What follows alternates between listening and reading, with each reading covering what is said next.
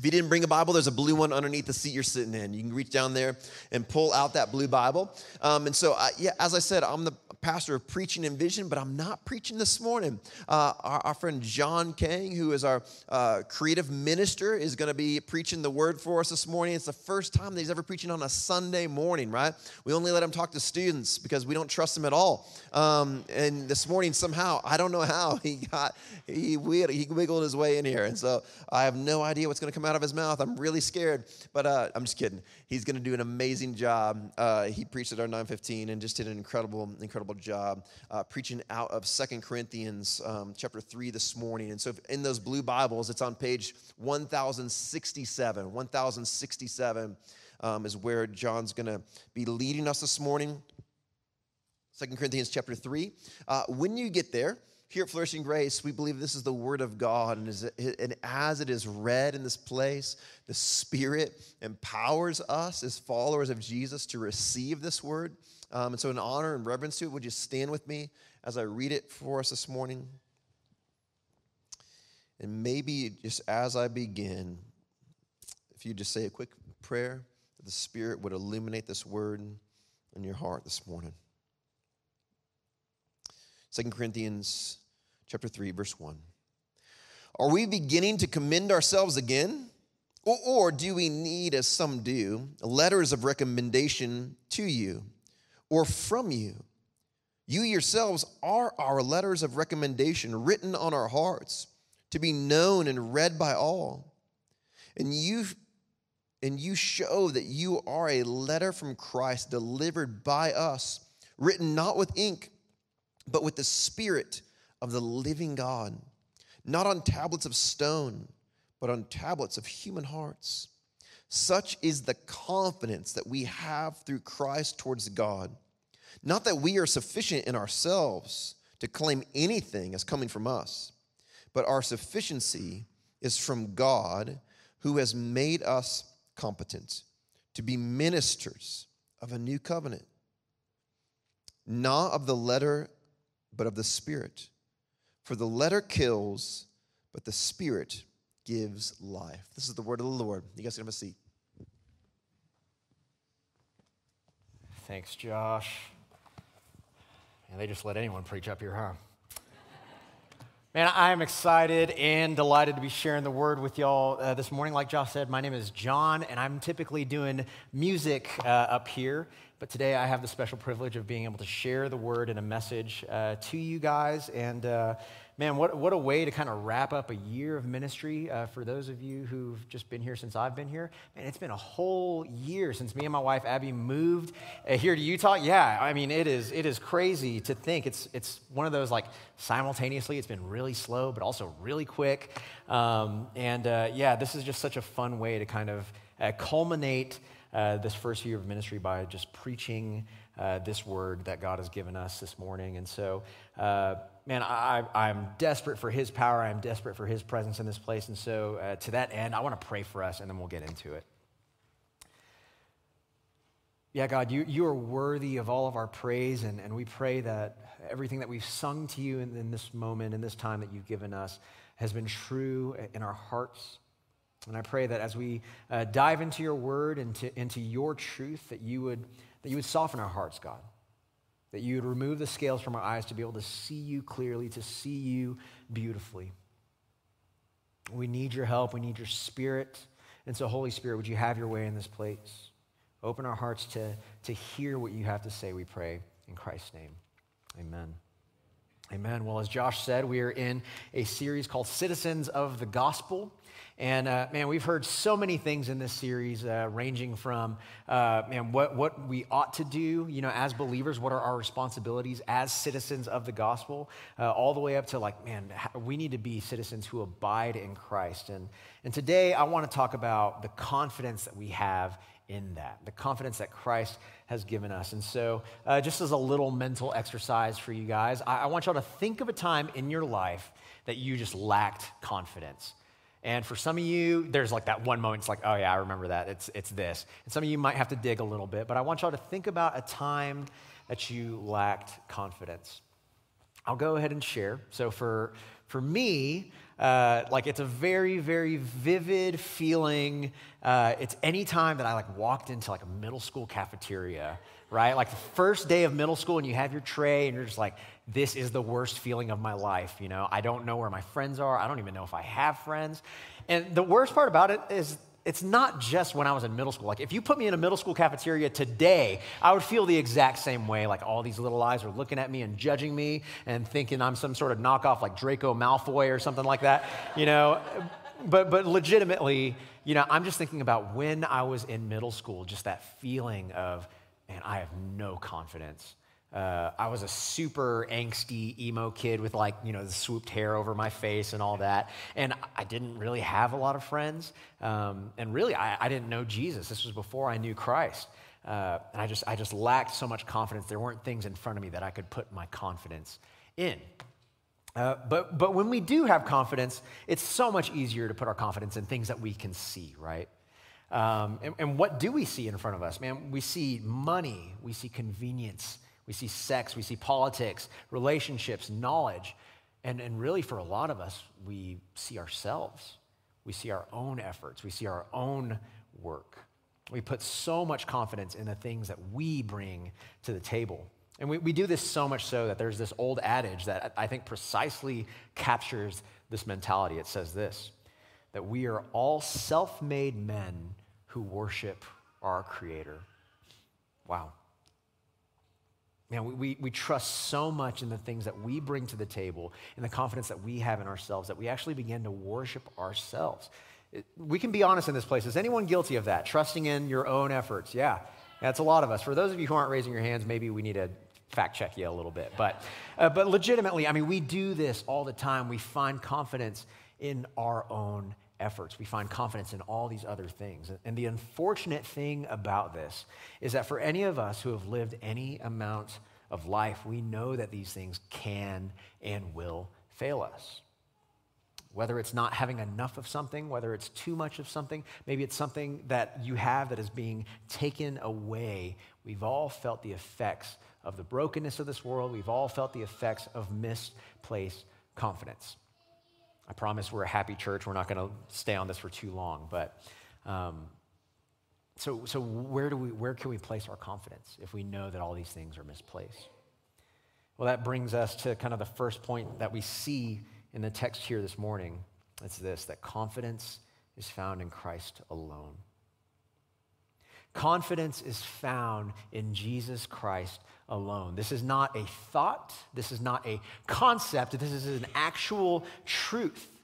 And you'd think that for all of us who have been in church for a long time and we've read our Bibles and we know the stories and we've seen and heard this truth all around, that we would be more prone to actually put this into practice, that we would be more prone to live this out. But man, is it tough. Amen. It is so hard to place our confidence in Jesus and in Him alone. Now, I won't get into all the ways that we can, do this because I think that every week, Pastor Josh and the rest of our preaching team do a really good job of giving us practical things that we can do that will cause us to grow confident in Christ. And so today, just for this moment, I want to focus on one thing, and that is humility. This idea of humility is coming straight from verse 5 here. It says, that not that we are sufficient in ourselves to claim anything as coming from us, but our sufficiency is from God. This is true humility.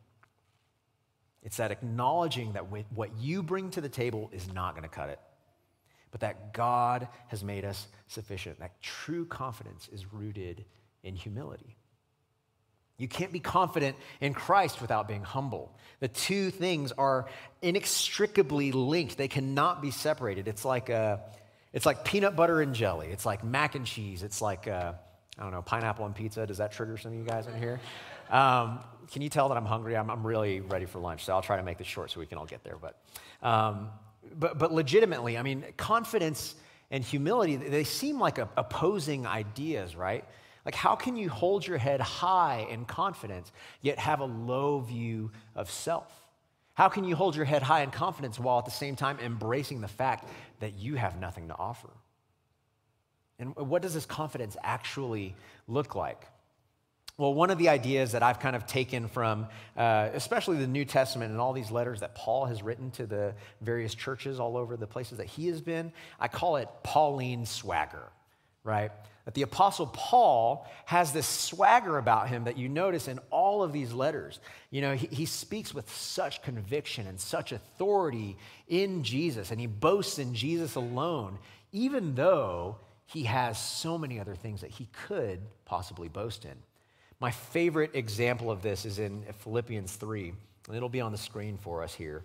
But in his letter to the Philippians, he says, starting in verse 3 of chapter 3, "For we are the circumcision who worship by the Spirit of God and glory in Christ Jesus and put no confidence in the flesh." And then he takes a little turn here. "Though I myself have reason for confidence in the flesh also."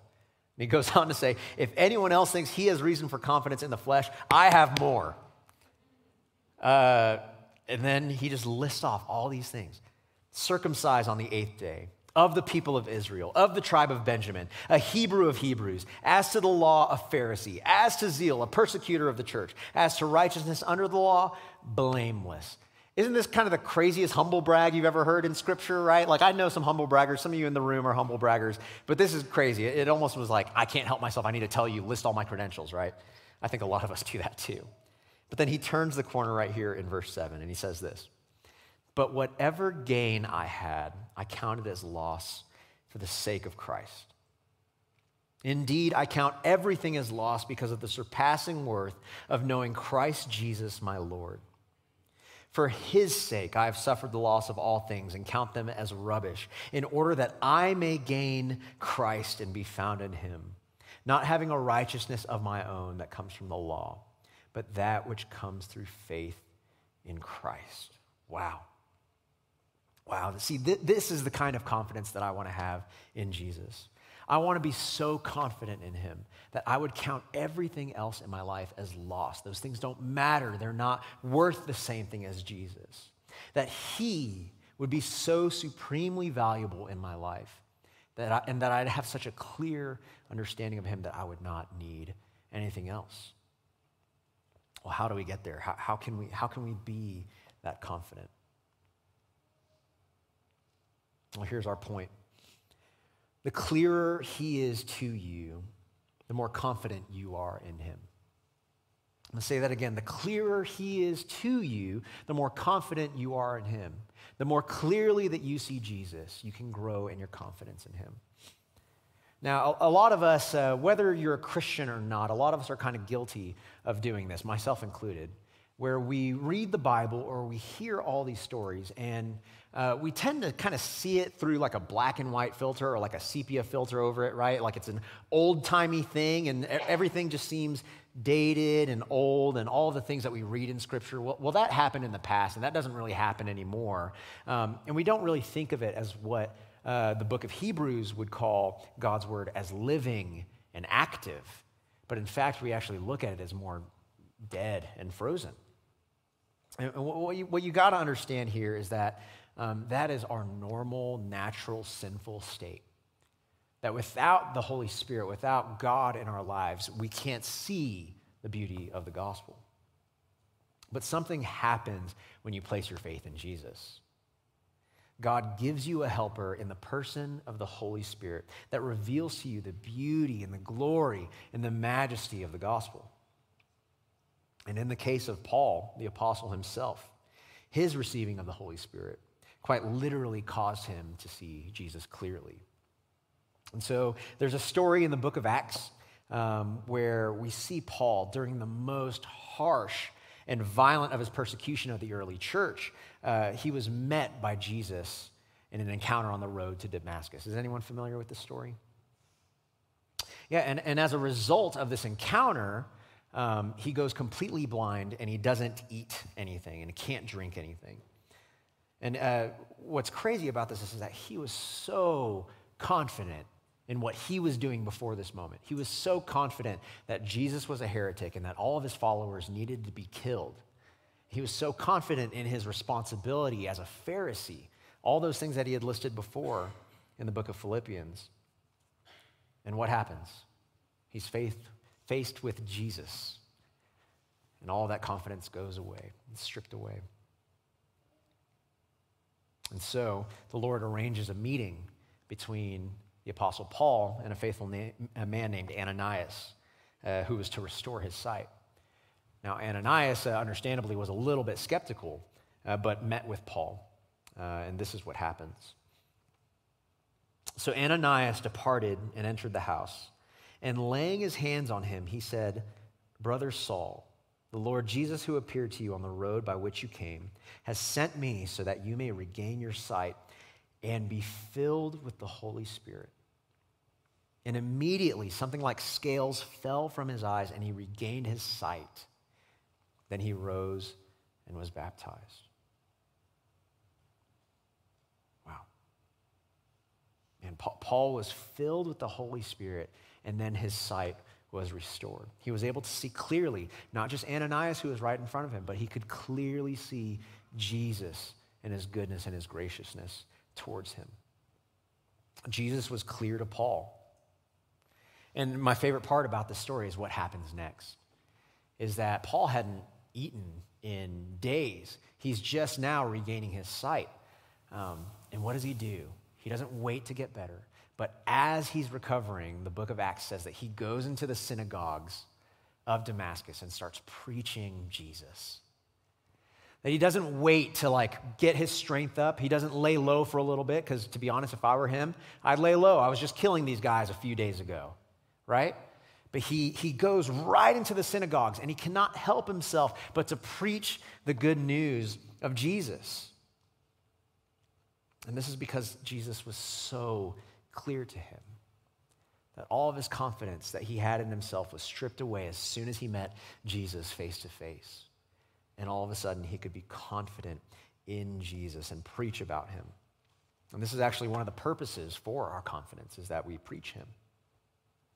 Now, maybe our stories won't be as captivating or as miraculous as the Apostle Paul's, but if you have the Holy Spirit, Jesus will become clearer to you. He will. And when he does, you will be more confident in him. And when that happens, that leads us to our next point. And it's this: the more confident you are in him, the clearer he is in you. Again, the more confident you are in Jesus, the clearer Jesus is in you. When you're confident in the Lord, people take notice. I remember when I was in high school, I became a Christian when I was a sophomore in high school. And after that day that I gave my life to Jesus, all of my closest friends at school saw that there was something different about me. And this wasn't because I was going around to them and proselytizing them and shoving the gospel down their throat. That's not what I was doing. In fact, I didn't really speak much about Jesus at all. But what they noticed was that there was a marked assuredness about me, that they could tell that I had placed my confidence fully in Jesus. Now, I didn't know all the theology, I didn't know all the apologetics, but they saw that confidence in my newfound faith. And from that, I got asked about, well, why are you like this? What is causing this difference in you? And I can't say that I got to make new believers of all my friends in that time of my life, but it still stands that they saw a very clear and marked difference in me. Whether it's through your words, through your actions, through your countenance, if you are confident in Christ, he will be clearer in you. There's no stopping it. It's going to take hold of your life. If you are in Christ, you will draw close to him, you will grow confident in him, and people will take notice. And we have no better example of this confidence than in Jesus himself, right? Has anyone in here watched the TV show The Chosen? Anyone? Yeah, a few of us, right? Say what you will about the show. I think it's a very captivating show that really does one thing that no other representation of Jesus does in a lot of media, and that's it kind of humanizes Jesus, right? Like if anyone grew up watching the old Jesus videos and everything like that, like Jesus was kind of this figure who didn't ever smile, and he was very staunch and rigid and very holy. And what the TV show The Chosen does is it shows a Jesus who laughs.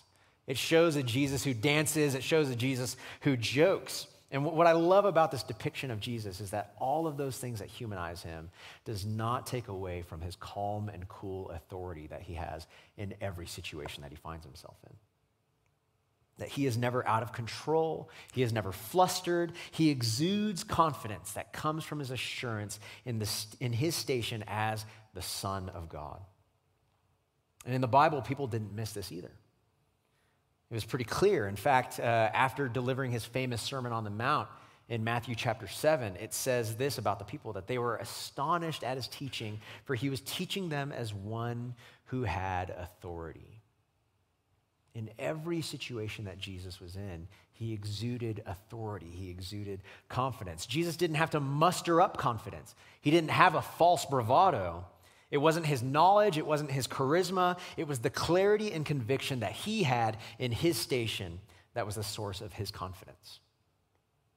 And his confidence pointed to the truth that he could be trusted with your confidence, with my confidence. The disciples placed their confidence in him. Paul placed his confidence in him. And to this day, many who hear his words place their confidence in him. And what good news this is that we can still place our confidence in him today. Amen? Amen. Yeah. And so I want to ask us a question. Is if you could have this confidence tomorrow. I mean, heck, if you could even have it today as you leave this place, to be able to act in boldness without fear of rejection, without fear of loss, what would you do? And what would your life look like if you had full confidence in what the Bible says? Man, maybe you'd speak more boldly in your workplace or in your school about things that are right. Maybe you'd finally be willing to step into the pain and the brokenness of a loved one's life. And maybe for some of us, it would be finally engaging in a conversation with our neighbors about the differences in what we believe. Well, I want to tell you, church, that the good news is that you have access to that confidence today. The good news is that for those who have trusted in Jesus as the true source of flourishing and true confidence, that he has given you his Holy Spirit. And 2 Timothy says that talks about the kind of spirit he has given us. For God gave us a spirit not of fear, but of power and love and self-control. And even verse 6 in our text points to this, that he has made us sufficient to be ministers. You're not becoming ministers. It's not one day you will be a minister, but you are in Christ. You have been made sufficient. That you are sufficient today. You are a minister today. That should give us confidence. That we don't have to be sufficient of ourselves, but God has made us sufficient in Christ. And what kind of confidence and swagger comes with this position of being a minister? Well, Cotton Mather, who was an American Puritan, he was a writer and pastor. In this work that he wrote, The Student and the Preacher, he says this about the office of minister. It is such an honorable, important, and useful office that if a man be put into it by God and made faithful and successful through life, he may look down with disdain upon a crown and shed a tear of pity on the brightest monarch on earth. Wow. No crown could compare to being a minister. No title, no office is higher than that of being a minister. And there is nothing in this world more worthy of your confidence than Christ, who has made you sufficient to be a minister. This is our confidence. And so real quickly, I want to address just a couple things that I hear very often, because unfortunately, we are a people who lack confidence in Christ all the time, aren't we? And I'm like that. There are so many moments where I just don't trust him with a result or trust him with a conversation. And I just want to address a couple things that I hear fairly often. And I'm counting myself in this as well, guys. So I'm not just preaching to y'all, I'm preaching to me. The first thing that I hear is that, man, John, I'm just afraid I'm going to say the wrong thing. I'm just scared I don't really have all the answers, so I can't be confident as a minister. I want to tell you, I promise you, if you are intaking and ingesting all the right things, what comes out of you is going to be right things. That you can trust that if you are taking part of the gathering every Sunday and hearing the good news and that you are reading your Bible, guys, read your Bible. That's half of it, I promise you. If you read your Bible and you ingest this, all that's going to come out of you is truth. This book can be trusted. Second thing that I hear, well, I don't want to make things awkward. I don't want to cross that like pain line with my friends where there's that point of no return. You have to understand this, is that if we believe what we say that we believe, it is well worth that pain point. That if we truly love our friends and our neighbors in the way that the Bible calls us to, it is worth it to share the love of Jesus with them. And to be honest, in my experience, when I've had those conversations with my loved ones, with neighbors, 99% of the time, it ends in a better mutual understanding of each other. Very few times, if any, if I can remember, have I been completely rejected and cut out of their lives. It usually just doesn't happen. And the last thing is, how do I get better at this? I want to grow in confidence, but I just need practice. How can I practice this? Well, I think a lot of us have already practiced that today. As we had just kind of our family time before Josh came up and gave announcements, so many of us just got to share the joy of the gospel with each other just by greeting one another. And sometimes that looks like, well, hey, I just want to share what God has done in my life this week. That's practicing preaching the gospel. You know, maybe it's saying, I need to humble myself before someone else, and I just need prayer. That's practicing preaching the gospel. Sorry, I'm getting all stuffed up. And then, we also have so many other opportunities in the church for us to do this. One of the great ways that we can do this is by serving in our kids' ministry. We always need volunteers in our kids' ministry, but what a great way to practice preaching the gospel. We give you what you have to say, and the kids pretty much aren't going to question it. They're just going to listen to it. That's a great way to practice preaching the gospel, you know? And you don't have to worry about getting it wrong because we give you what you need. Maybe it looks like joining a path group in the church. That you need to practice preaching the gospel by confessing your sin to one another, humbling yourself, and saying, hey, I need help in my life. It's another great way you can practice preaching the gospel. And maybe it's just inviting people into community with hospitality. It's another beautiful way of preaching the gospel. Jesus does it all the time. There's so many ways that you can practice and grow your confidence. And the great thing about this confidence that we have in Christ is that there are so many other ways that we can be confident. Because there are so many other things besides preaching the gospel that are just bearing down our necks as believers, right? But we can be sure of our confidence, even in death, right? That we are confident because of what Christ has done and his victory that he has won over death, that we get to share in that. That we no longer have to worry about having enough of something, whether it's money or anything like that, that we can trust that Christ supplies our every need.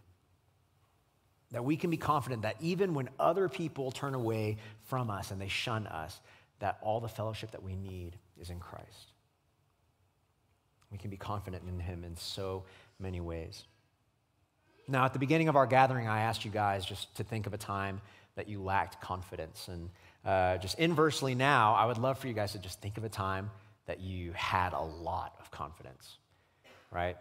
Some of us, that might be hard to think of. Some of us might have that moment clear in our mind. But for me, I have a very, very vivid picture of when I was confident. The date was November 21st of 2020. And some of my friends in this room know that this was the day of my wedding. You might be asking, like, John, why were you confident on the day of your wedding? You know, well, number one, I look good. Don't get me wrong. I looked real good. I had a sharp haircut. It didn't look like this. I was wearing a sharp suit and all these things. And so that would kind of, made me feel a little bit good about myself. I was feeling pretty confident. But legitimately, the reason why I could walk up to that altar so confident that day was because of what happened about 7 months prior to that, when I asked my wife to marry me. Because I asked her to marry me, and what did she say? She said yes. And so I knew that as long as I didn't screw anything up in that 7 months, that she was going to say yes again on that day. And what's funny about this, and she might be a little embarrassed that I say this, but So she actually knew that she was going to marry me when she told me that she loved me, however long before that. Now, I'll be honest, I had said that I loved her way before she told me, and so some of you know how awkward that can feel. But she was convinced that the day that she told me that she loved me, that she was going to marry me. And so that's what caused me to feel confident on the day of my wedding, because my wife had already given me the assurance that she was going to marry me. Isn't this so much like what the Lord has done for us? That for those in Christ, He is our confidence. And we can be sure of that because of what Jesus has done for us. That Jesus, all those years ago, declared His love and His intent to save us by dying on a cross for our sins. He so loved us. He invited us into His family by this. We can be confident in this church. And I want to say that if you haven't placed your faith in Jesus, if you're in this room and not sure about all of this, know that this offer is on the table for you. That this confidence, free from fear, free from judgment, is available to you right now.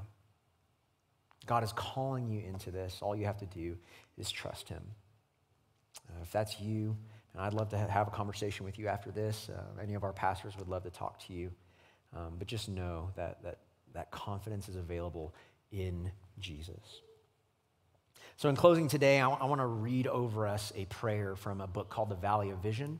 If you don't know what the Valley of Vision is, it's simply just a collection of prayers from the old Puritans. And so as I read this, there are going to be words in there that I'm going to stumble over because it's kind of old-timey and all that stuff. But the intent of this prayer is to simply declare to God that we have nothing in ourselves to be confident in, but we can be confident in Him. So would you pray with me, church?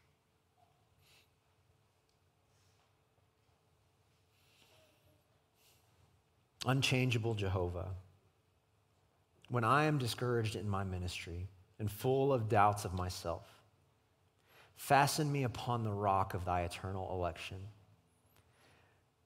Then my hands will not hang down, and I shall have hope for myself and others. Thou dost know thy people by name, and wilt at the appointed season lead them out of a natural to a gracious state by thy effectual calling. This is the ground of my salvation, the object of my desire, the motive of my ministry. Keep me from high thoughts of myself or my work, for I am nothing but sin and weakness. In me no good dwells, and my best works are but sin. Humble me to the dust before thee. Root and tear out the poisonous weed of self-righteousness, and show me my utter nothingness. Keep me sensible of my sinnership. Sink me deeper into penitence and self-abhorrence. Break the dagon of pride in pieces before the ark of thy presence. Demolish the babble of self-opinion and scatter it to the wind. Level to the ground my Jericho walls of a rebel heart. Then grace will be my experience and cry. I am a poor, feeble creature when faith is not an exercise, like an eagle with pinioned wings. Grant me to rest on thy power and faithfulness, and to know that there are two things worth living for: to further thy cause in the world, and to do good to the souls and bodies of men. This is my ministry, my life, my prayer, my end. Grant me grace that I shall not fail. Amen.